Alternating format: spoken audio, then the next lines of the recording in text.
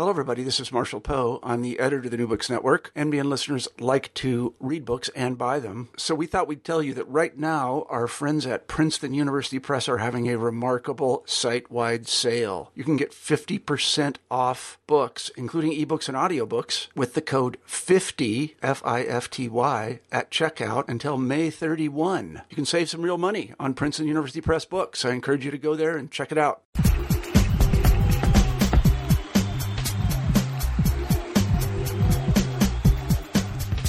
Welcome to New Books in Sports. I'm your host, Bruce Berglund. For each episode of the podcast, we choose an interesting new book on some area of sports, and we interview the author.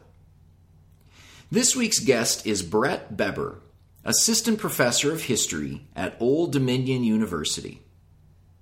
We are discussing his book, Violence and Racism in Football: Politics and Cultural Conflict in British Society, 1968 to 1988. Published by Pickering and Chatto in 2011. At the college where I teach, here in the American Midwest, the most common type of professional sports apparel that my students wear are the jerseys of English Premier League football clubs. I have plenty of students who have attended matches at storied grounds like Old Trafford and Craven Cottage during study programs in England. These students are surprised, though, when I tell them that 25 years ago, when I was in college, none of my sports-crazy friends gave any notice to English football. The only stories of English soccer that we got from U.S. sports media were reports of hooligan fights.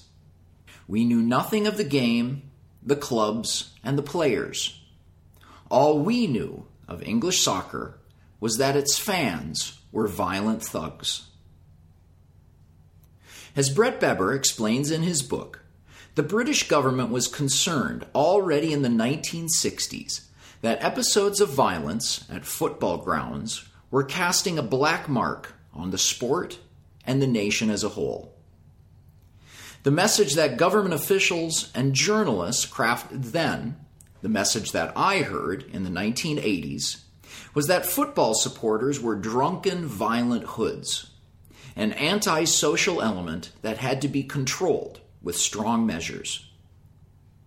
Brett's research looks at the development of this narrative and the corresponding policies that the government offices pursued in their attempts to control violence at football grounds. The main point of his findings, as he explains in our interview, is that these policies made the problem worse rather than lessening the violence. Yes, there were football fans who went to the grounds looking for a fight, but the policing of those grounds and the design of the terraces only made for a more hostile environment. Football violence has been the subject of a lot of scholarly attention, but Brett's exhaustive work in the archival records of the British government and police departments opens a revealing new perspective on the topic. Here's our interview. This week's guest on the podcast is Brett Beber. Brett, welcome to New Books in Sports. Thank you for having me. So we'll start out by having you give a bit of an introduction about yourself. And so you went to college, undergraduate, in my neighborhood in West Michigan. You're originally from Colorado. So how is it that a son of the American West who went to college in the Midwest became a scholar of English football? That's a good question.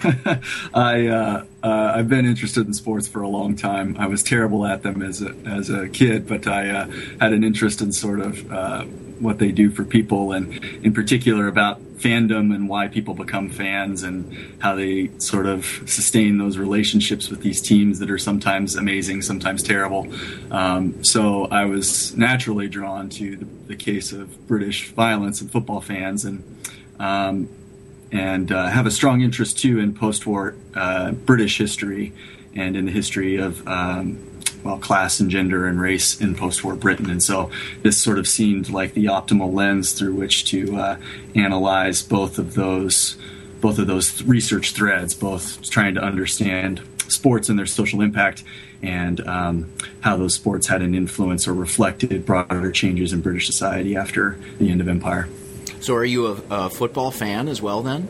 I've become one, I must say. I've become one. While I was there, I had, if you're studying British sports violence while you're in Britain, everyone has a story for you. And so I quickly became friends with other fans who happened to take me to a few matches, and I eventually became a fan of West Ham United in East London, which was near some of the archives I was working at. So I have become one almost unwillingly. But I do enjoy the sport now and try to watch it when it's available in the States. Okay. So picking up on that, on the stories that you heard from fans, did you hear a lot of stories along the lines of things are a lot different now than they used to be in going to the match? And that's right. And there's sort of a big thread.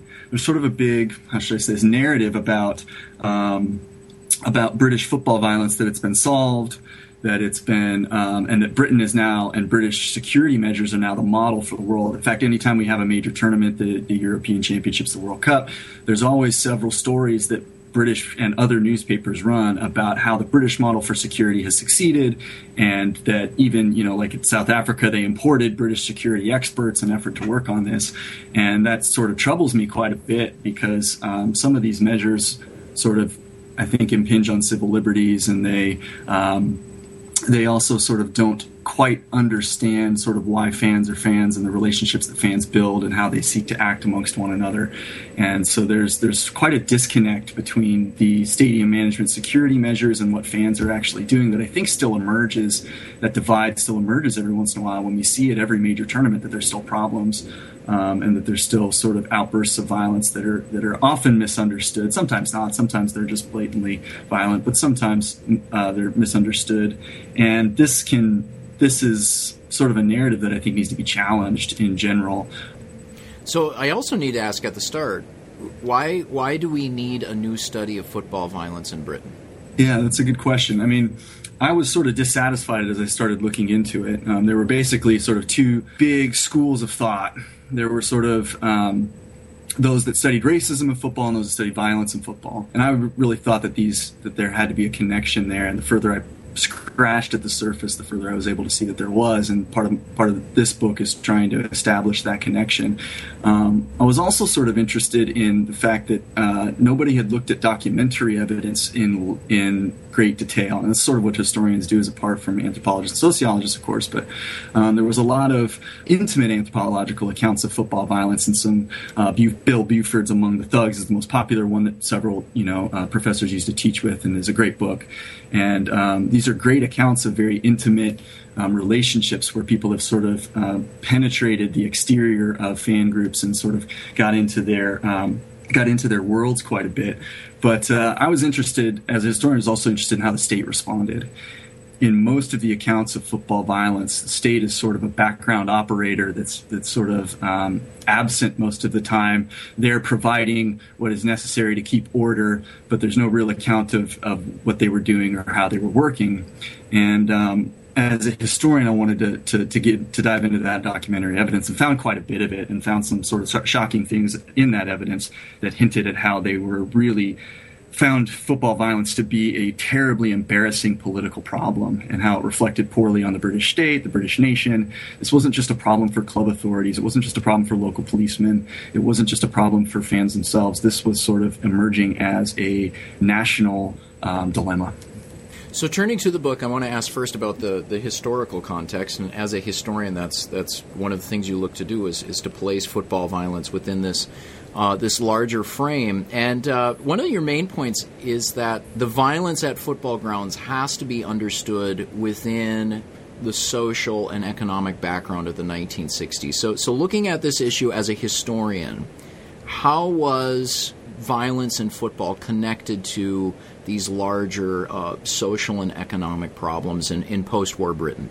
Yeah, I mean, that's the key question, isn't it? Sports historians sort of often take one of two roads, or really try to the better histories sort of try to unite two roads, which is one, to look at sports as sort of a window onto the society in which those sports have emerged, see it as sort of an open access to the social, political, cultural context, and then the other is sort of to see how sports actually change society and politics. And again, the better histories sort of try to do both. And so for me, it was when I started looking at the documentary evidence, the British state had its eye on football for a very long time. In fact, British state was promoting football on both the grassroots and the professional levels as a way to enhance its international sporting reputation, to provide leisure for its citizens, especially in the post-war welfare state.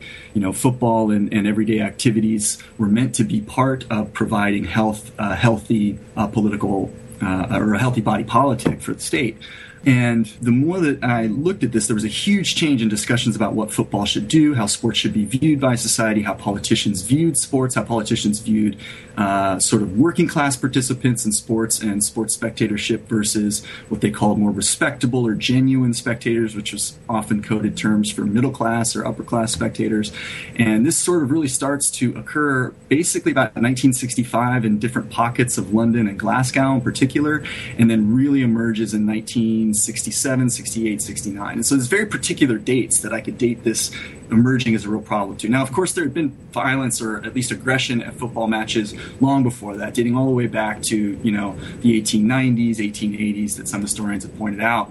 But there's a real change in the late 1960s where football violence takes on a classed element, I think, and that's part of the argument I make in the book, is that the end of the age of affluence in Britain and in post-war Europe generally really sort of signals problems for working class men and women in Britain generally, and then further with for working class football spectators, for supporters.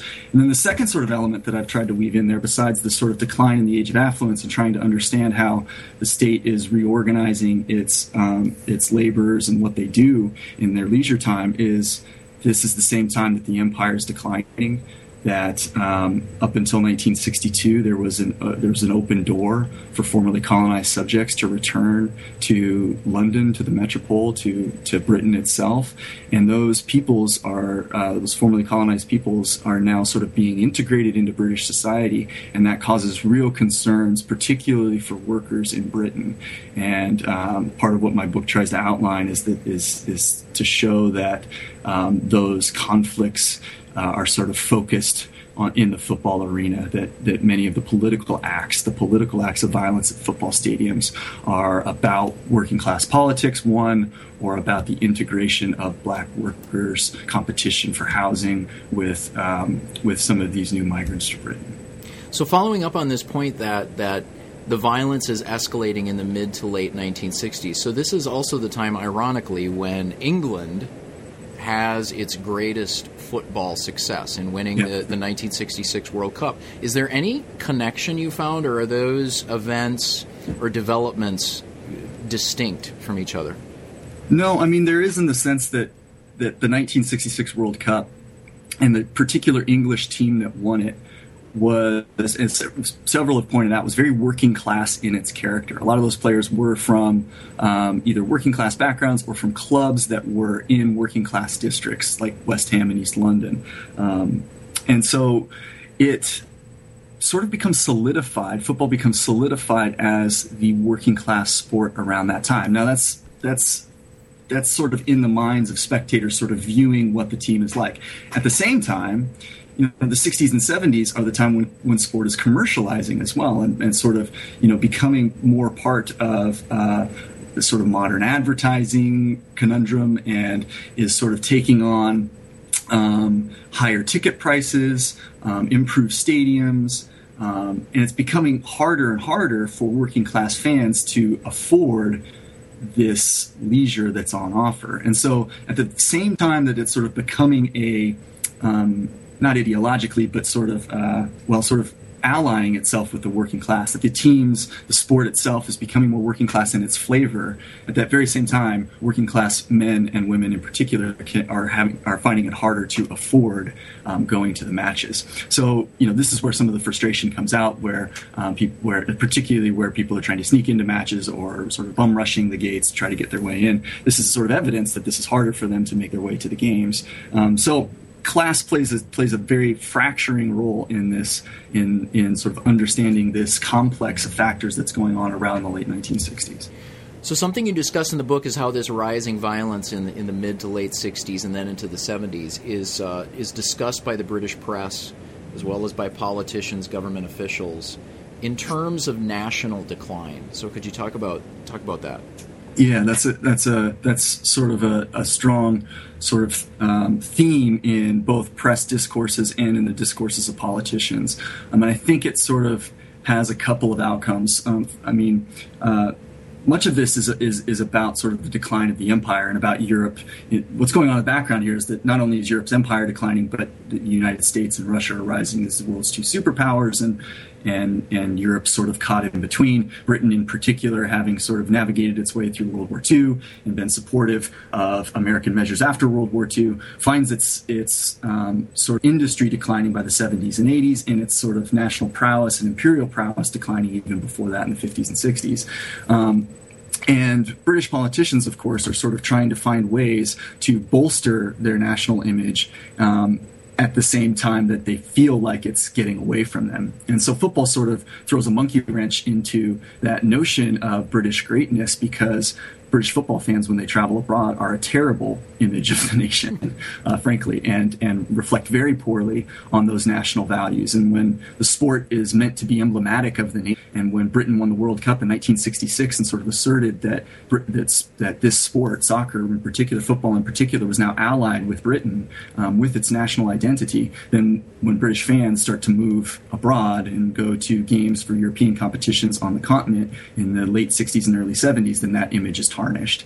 And so our politicians, or the politicians that are actors in this book, sort of discuss national decline as sort of a background factor to why workers might be acting this way, sort of in private, but more in public, sort of blame them for being part or sort of symbolic of national decline, for actually producing a sense of national decline by taking this image of aggressiveness and violence and hooliganism to the continent.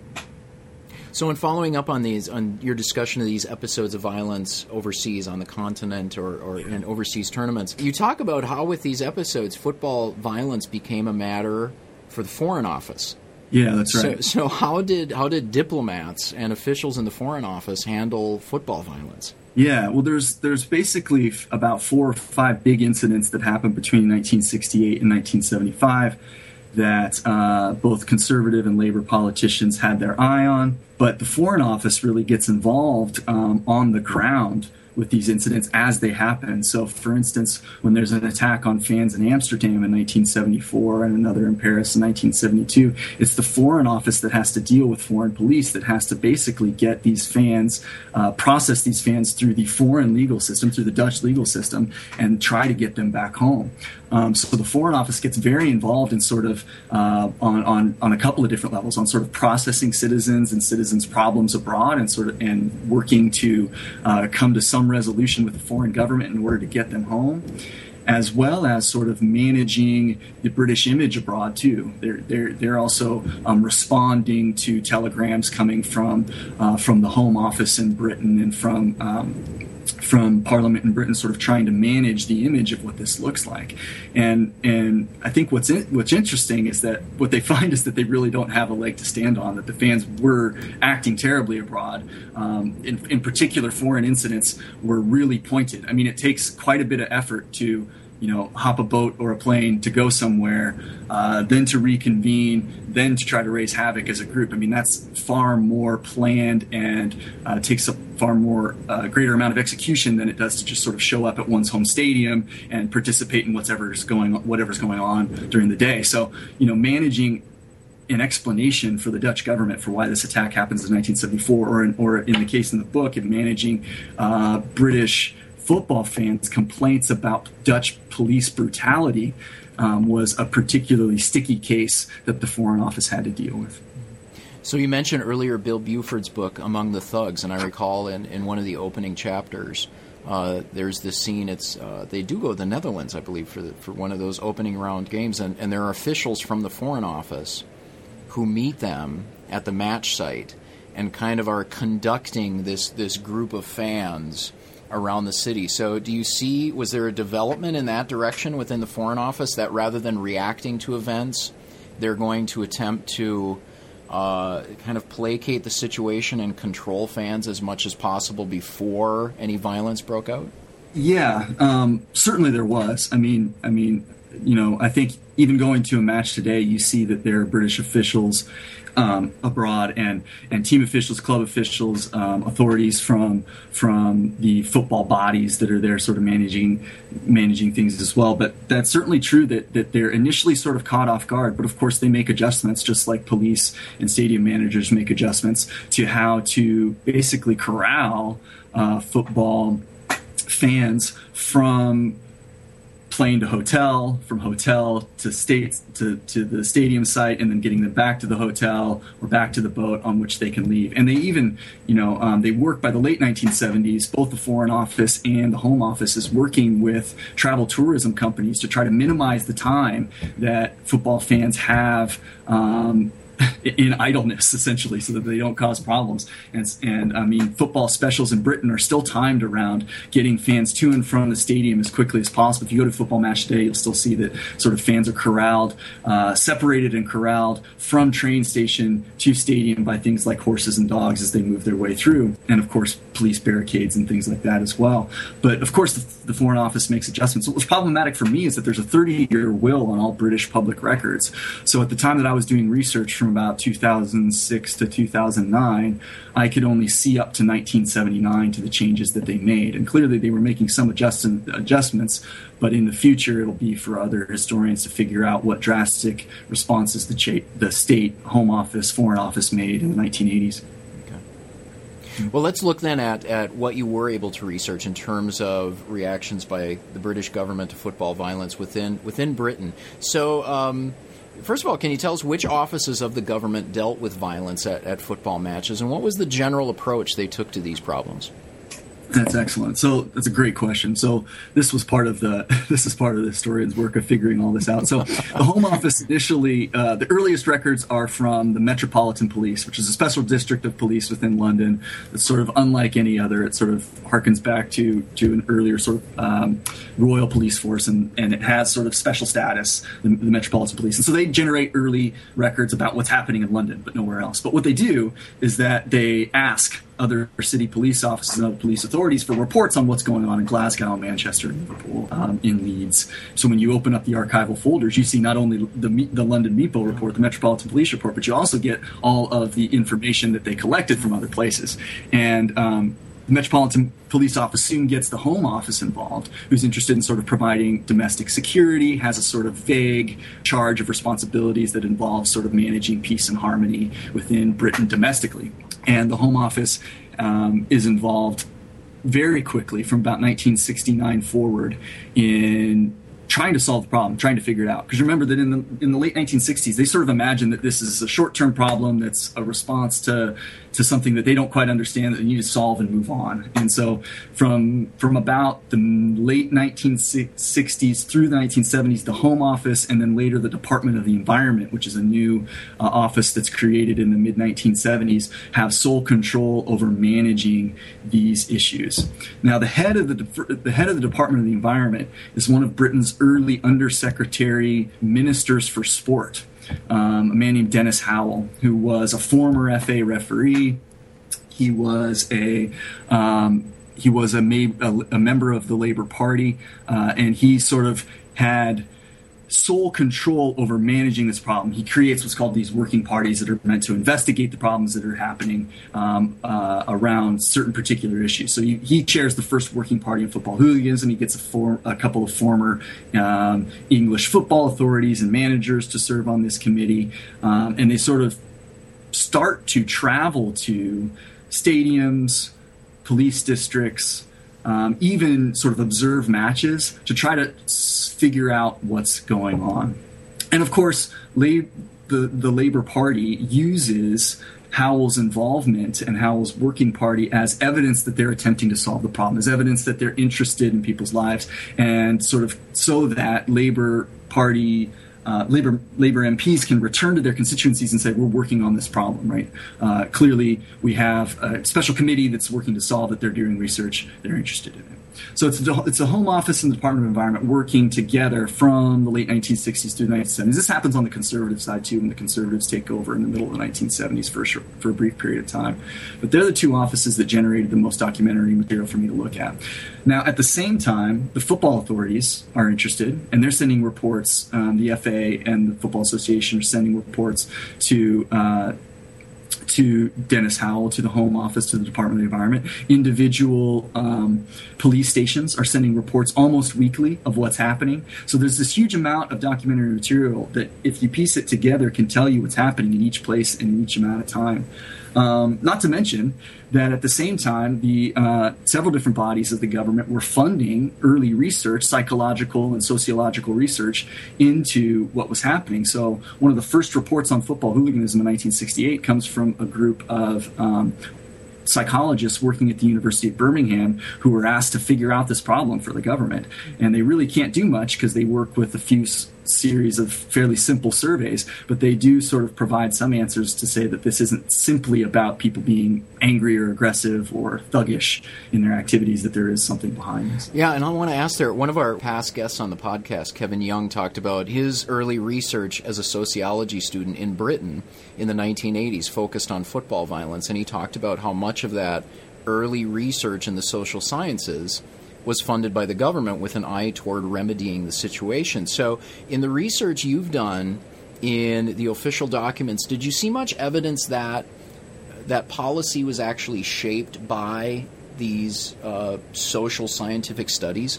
That's an interesting question. I don't know how much policy is directly affected. What you see, I think, is politicians trying to create an image of law and order in particular. So it's a little bit of political theater, in that football violence provides an opportunity for several different politicians to wax eloquent about how they're the salve for this particular problem in Britain. It's used in campaigns. It's used as a way to demonstrate authority, to demonstrate competence of the government. It was ostensibly for them, they viewed it, I think, as a solvable problem. This is something we can take on and fix and provide and return to people that are frustrated by football violence to say we're taking care of this. And of course, it persists. It's not easily solved. It has long and deep roots and roots in sort of psychological, sociological, political roots that aren't sort of easily addressed, questions that aren't easily addressed. So they find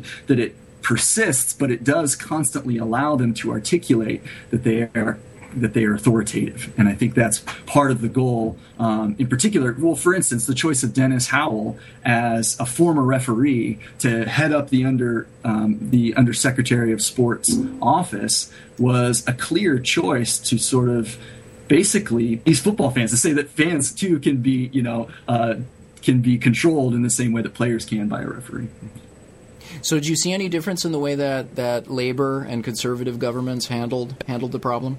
Yeah, that's a good question. I mean, for starters, Labor produced far more reports, commissioned far more working parties on the issue, in part because they had predominantly working class constituencies.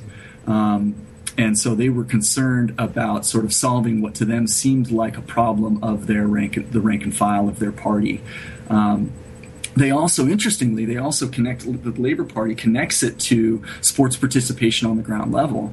The Labor Party, in seeking to sort of hold on to the welfare state by the 1970s, sees sports violence not only as a threat to the leisure of watching sports in a stadium, but also as a threat to sort of sports participation on the ground level. If kids are seeing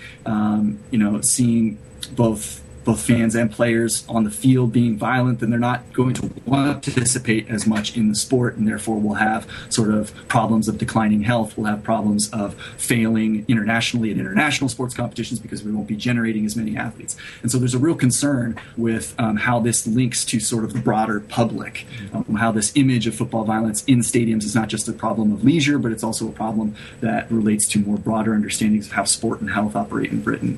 The Conservative Party, on the other hand, uses it also as a way to demonstrate their law and order principles and as a way to sort of articulate how they will establish authority in society, basically, by the use of an iron fist and by the use of law. But they are far less concerned with commissioning research and far less concerned with trying to understand the underlying roots of the problem. For instance, Eldon Griffiths, who's the Minister of Sport interim period during the 1970s when the Conservatives control the British administration, is clearly interested in solving the problems and fields questions about this in the House of Commons very frequently, but doesn't visit any sites, doesn't take as much interest in really understanding how it works in the same way that Howell does when he's in charge of the operation under Labour. Now, Brett, of course, a football fan, a true football fan, would never talk about such a thing as British football. So, and yet you talk about the work of the British government. So did the government, in their policies, did they make any distinctions in their analyses or in their policies between football in England and Scotland? Not as much as you might think. For them, it's a public order problem. For them, it's a policing problem. For them, it's a stadium management problem. And stadiums for them are the same in Glasgow as they are in London. Policing tactics should be universal, right? Not only they shouldn't only work in English cities, they should also work in Scottish cities. So there is consideration, for instance, when the working parties visit Old Firm in Scotland, there is consideration for the idea that there's an extra element of religious sectarianism going on here. But they imagine for them that the solutions to the problem should be the same universally. And of course, this supports this notion that that the model for solving English or Scottish football violence in the Isles can now be transported to a place like South Africa, right? Because these strategies are the sole means to remove the problem. They are total, they are universal, rather than understanding the sort of underlying contexts that shape football aggression and forms and styles of football consumption across the globe. So one of the specific strategies that you talk about in the book is government-mandated changes to football grounds to prevent violence in the terraces, to prevent pitch invasions. And yet what you find is that these mandated changes at grounds actually exacerbated violence. So can you talk about that? Yeah, this was the best. This was the most fun part of the book to write and to read about. So I was interested in how the physical space and the divisions in physical space sort of had an impact on both policing tactics and strategies, whether or not that was effective, and on how fans acted.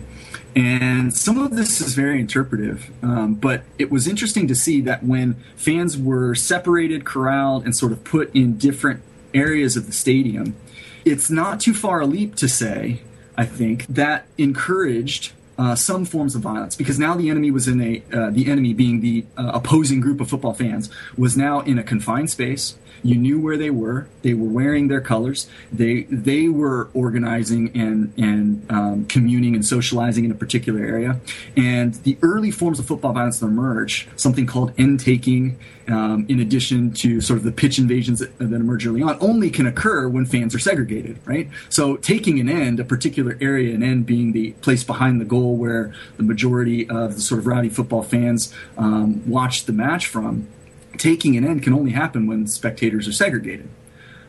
So this is sort of an interesting idea that when we sort of divide up the physical space within a stadium, not in terms of an individual 4 foot by 4 foot space, which is what we do in modern stadiums, but in terms of big collectives of people, that this might perhaps sort of encourage interaction between the groups rather than separating it. Now, of course, they put stewards and police along the lines between the two teams as they do today, as to keep them separated. And this has sort of worked, but it works today in the modern world because it's coupled with the idea that you sit in an individual space. In the 1960s and 70s, when this was when people were in open terraces where they didn't have to stay in an individual 4-foot by 4-foot space in the stadium, that socializing and that sort of interaction amongst fans was far more frequent. And so that's one way, I guess, in which physical space sort of has an outcome. But what I was also interested in is how the government sort of encouraged things like pens, the sort of even the early forms of fences that are very popular in Latin America today that fence people in to avoid them from rushing the field. Crush barriers, which are barriers that are put every 4 feet, literally to prevent people from crushing one another. How all of these implements, sort of how the British came to rely on them as solutions, first and foremost, but then also sort of what the impact was for the experiences of fans as they moved within them. And even moats. You talk about moats. Yeah, moats was sort of moats, and my other favorite was dye in sprinkler systems that might be used to spray offending fans who could then be arrested later. And the only problem with this was that as soon as they installed a dyed sprinkler system, fans went right over the sprinkler, wanted to get sprayed with the paint as soon as possible as a badge that they had participated in the day's activities. Yeah, that was one of my favorites. And this the engineering company that had backed this dyed sprinkler idea was looking to make money off of it, and the British government basically said, yeah, your idea does the exact opposite of what we wanted to do. No, thank you. So that, I mean, little stories come out like that. But yeah, there were ideas for moats. There were ideas for like spiked fences. There were ideas for release systems where there were fences that could be released on a moment's notice if crushing got too involved. I mean, there were literally scientists and engineers working on this problem for the British government to try to both come up with a commercial and perhaps a state-supported response. Very few moats were ever implemented, but it sort of created this idea that the field was a fortress to be defended. A lot of the political cartoons, which is one of the sources I look at in the book, absolutely pillory this notion of the field being completely separate from the fans. There's one great political cartoon showing 3 men putting a young man into a catapult. They're going to launch him over the moat and onto the field in an effort to continue his activities, or others that showed, big oversized gorillas on chains that would be policing the edges or the borders of the field. All of these things were sort of hinting at the idea that fans and others, even others that were outside, these political journalists, sort of felt like this idea was ludicrous. So a ludicrous idea is spiked fences. What about, was anybody saying, let's just put in seats? Was that idea circulating around? Yes, it really emerges in the 1980s as a viable option because it's expensive. Mm-hmm. So, I mean, when we talk about terraces, many of the terraces, particularly in lower divisions, weren't even cement terraces. They were dirt hills with, crush barriers installed in them. Very rudimentary sort of implements for what we might consider in modern technology or modern stadium design. But they were expensive. So, I mean, even Arsenal, which is one of the first to sort of make the change to an all-seated stadium, struggles with how to pay for it. A fairly wealthy club in North London struggles with how to pay for the changes that would need to happen to stadiums. And of course, the British government's concerned about this. When they mandate changes, when they say, okay, legally, architecturally, now, we have to start to sort of try to control these fans, how do we do it? The state is worried that if they impose too much on clubs, say if they impose the idea of individual seating too early for clubs, or earlier on in the 70s, they were interested in imposing closed-circuit television on clubs. They were worried about how they were going to pay for it. And there's a moment in the 1970s, not just a moment, but a period of about a decade from, say, the early 1970s to the early 1980s, where football in Britain as an industry is almost broken. Mm-hmm. It's interesting that happens at the early commercialization of the sport, at the period of early commercialization of the sport. But, declining attendances because of football violence, concerns about the divide between, say, the top 5 or 10 clubs and everyone else really puts football as an industry at a disadvantage. And so we see the government in these years not wanting to impose too much onto the football authorities and the individual clubs themselves, because they don't want to make them bankrupt. And particularly they're worried about the middle and lower clubs middle and lower divisions. And I wanted to ask about this because the clubs of the 70s and early 80s were not like in terms of resources and revenues, the clubs of the EPL. So what role did the clubs have in this process of restraining violence? Were they somewhat resistant? Did they just kind of cede the issue to the government and hope that the government took care of it? Or did they have any active cooperation in what the government was doing? It's a good question. I probably first should say that some of that's unknown because clubs' files and their records are under lock and key of the clubs themselves, much like corporate records would be anywhere else. But you do see officials from clubs popping up in the government records as hosts of those visiting parties, as sort of advice givers to these working parties on what they see in their places at their times or at their stadiums during the era. And so they do show up every once in a while, but mostly when they appear is when they have to pay for something. So, when stewards in the mid-1970s become sort of the new way to solve fan violence, stewards being basically selecting fans, well-behaved fans from the audience, paying them a small fee to, act sort of like police, but not quite like police, to identify individuals who might be troublesome, but without the power to arrest them, to essentially provide, sometimes even just provide a body that blocks, that acts as a barrier from a particular part of the stadium. When stewards start to be used in the mid-1970s, there's real concern about who's going to pay for them. British Rail, who used stewards on trains, fought tooth and nail with clubs over who would pay for the stewards. Policing costs were high. I mean, getting a police officer to come to a match on a Saturday to serve as a on-duty officer on a Saturday usually required paying overtime. It usually required manipulating police schedules, which most police districts and most police officers weren't willing to do. It was not easy. And so managing, from, in the mid-1960s, even in the 1940s, 1950s, the ratios between police and fans were like, maybe 1 to 1,000, 1 to 2,000. By the 1970s, the ratios are literally like 1 to 30, 1 to 40. And so they're having to employ far more police to make the day's activities more orderly. And that costs money, that costs overtime pay, and it's very difficult to manage and to establish. So clubs and the government sort of attempted to work together, but usually that cost got pushed back onto the government. In fact, it's really interesting because clubs were often willing to assume costs that were directly on the grounds, right? Because that is technically their private property. So, they're paying for the maintenance, the control of their private property. Clubs were more willing to pay for police within stadiums, but that policing only happens for the 2 hours of the match. The entire day's activities where you need police, from 8 or 9 in the morning through 7 or 8 in the evening, if it's an afternoon game, the police you need at surrounding pubs, the police you need at the rail stations, the police you need along the trains and even on the trains costs far more and costs the government far more money than what the clubs were paying for to have police in the grounds for the 2 hours of the match. So something you talked about at the start of the interview was that you were looking to make a connection of violence in football and racism in football. And I want to ask you about the creation of various anti-fascist and anti-racist fan groups. And this is something you note the prominence of these initiatives, but you're actually critical of their effectiveness. So can you talk about that?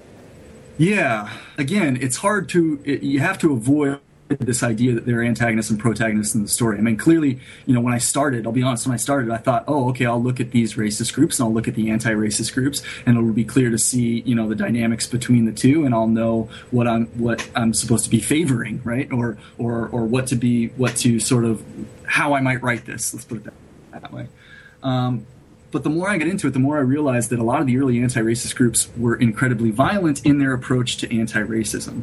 And the connection that I make is that a more chaotic environment that promotes aggressive territoriality, that engenders a sense of conflict between rival groups, is going to be open, at least, if not even encouraging towards forms of racism, right? Because it fits that same sense. If the context in the 1970s and 1980s is concern about integrating blacks into the workforce, about integrating them into neighborhoods, about integrating them into the nation, period, then a place that encourages articulations of conflict and promotes sort of a sense of one being interior versus one being exterior, then we might might have expected that racism would emerge in football as well. That's one link. The one that I really emphasize in the book, though, is that anti-racists very much adopt the violent approach to reducing violence. Okay, so if the state itself sort of created somewhat violent environments using police dogs and horses and aggressive police tactics to prevent violence within stadiums in the 1960s and 1970s and all the way through till the 1980s as well, then by the time that anti-racists emerge, what they're articulating is a violent approach to stamping out racism. So one of the most telling examples of this are sort of a group that emerges in Leeds and Leicester, both of which sort of articulate ways to stamp out racism in the stands. They call on aggressive forms of masculinity. A real anti-racist man fights against racism with his fists. A real anti-fascist, a real left-leaning street politician uses his fists to fight the fascists that are selling papers around the football ground. There's a real aggressiveness and a real sort of adoption of the same forms of promoting order and sanitizing conflict that occurred by the state in the 1960s and 70s that emerges amongst anti-racist and anti-fascist groups in the 1980s and 1990s. I mean, to be blunt, both anti-fascists and neo-nationalists, neo-fascists in the 1980s and 1990s were always looking for a fight. This was how politics was conducted on the fringe. I mean, they fought for street corners. They fought for control of places to sell papers. They fought for control of the entrance to stadiums. And football sort of is in the background of those political actions, but it gets critically involved in them when those battles happen around football stadiums, within football stadiums, when neo-nationalists demonstrate at football stadiums and anti-fascists come to meet them. These sort of forms of street politics that I try to highlight in the book really become implicated in football in the 1980s and 1990s. So, Brett, you mentioned earlier that you were limited in terms of access to government documents up till about records up to about 1979. And it was just a couple of months ago that the British government released documents related to the Hillsborough disaster of 1989. So in looking at that report and at those documents about Hillsborough, did that match your analysis of the previous decades, or was there anything surprising for you as someone who studies this issue? What came out about Hillsborough? No, for the most part, it did match up. I think one of the sort of terrible things about some of the documents I came across in the late 60s and early 70s, long before Hillsborough, was that they knew that there were dangers. They knew that there was potentially fatal dangers to British fans should they sort of establish or institute these forms of division of physical space, so these sort of somewhat violent architectural environments. For instance, there's an instance in some Working Party files where they say where Walter Winterbottom and a former English team manager, as well as sort of other members of the Working Party, articulate sort of some reservations that, one, stadiums are starting to look like concentration camps, and two, that there's a real potential here that people could get fatally injured. In the mid-1970s, the Department of the Environment commissions a study on how much bodily pressure a crush barrier could withhold, basically trying to establish how many people they could fit in a pen before people's chests would start to crumble under the weight of those behind them on these crush barriers. And they literally determine a sort of tolerance for how much they feel the average person can stand. So there's at least a recognition that this can cause bodily harm. It can even cause sort of broad instances of fatality. And then when the early disasters start to happen, like Ibrox in 1971, which is sort of an odd disaster. It happens as people are trying to leave and enter a stairwell, not related to the match very much at all, but sort of represented what a terrace looked like. A stairwell sort of looks like what a terrace would look like, and certainly it was within a stadium, so it sort of raised red flags.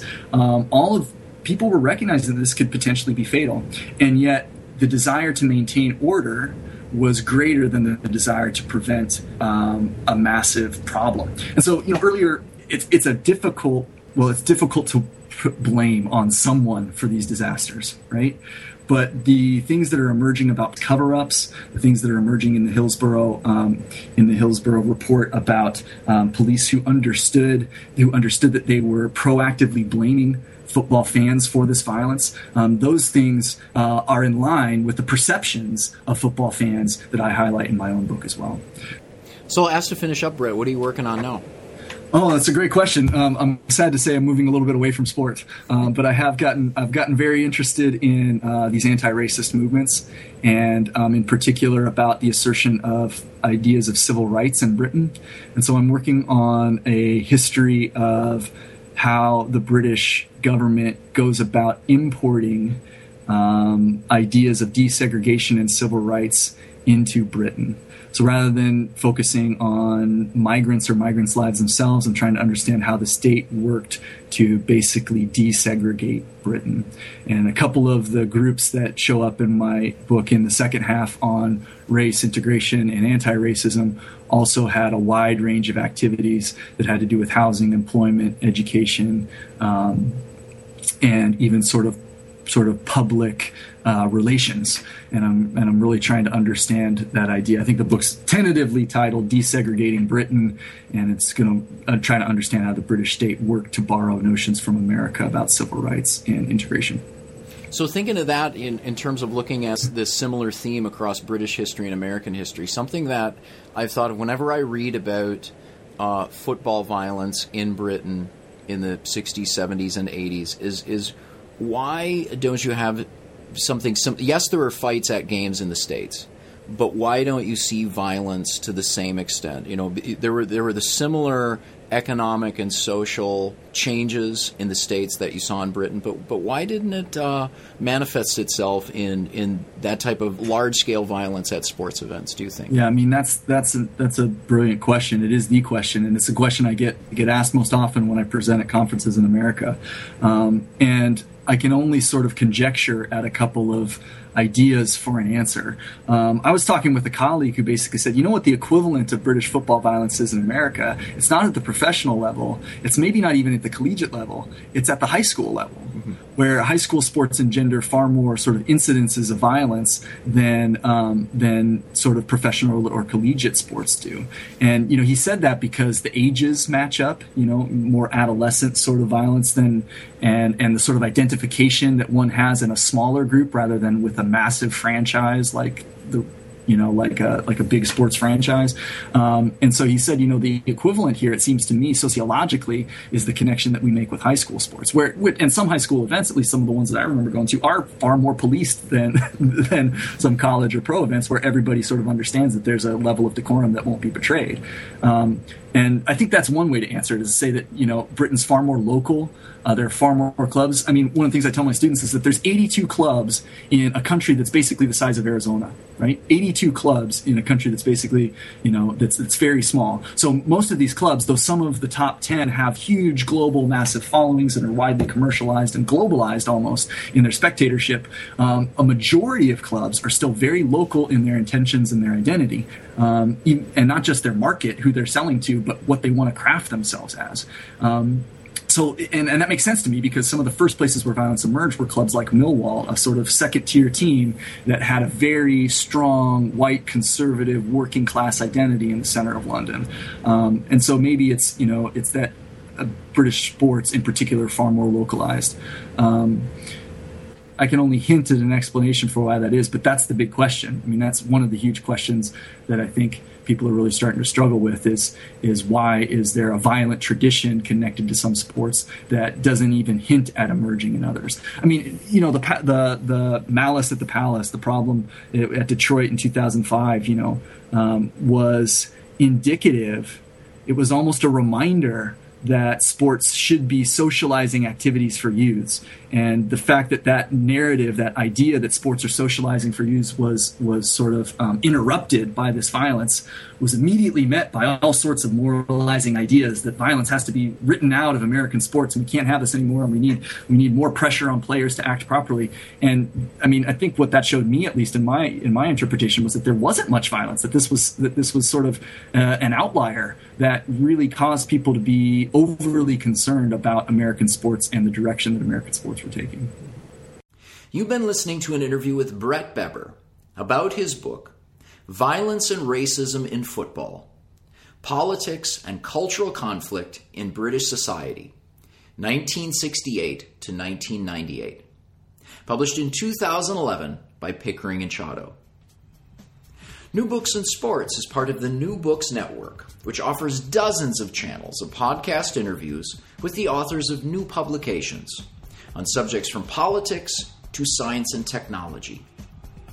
If you like what you heard here, please follow New Books in Sports on Twitter or friend us on Facebook.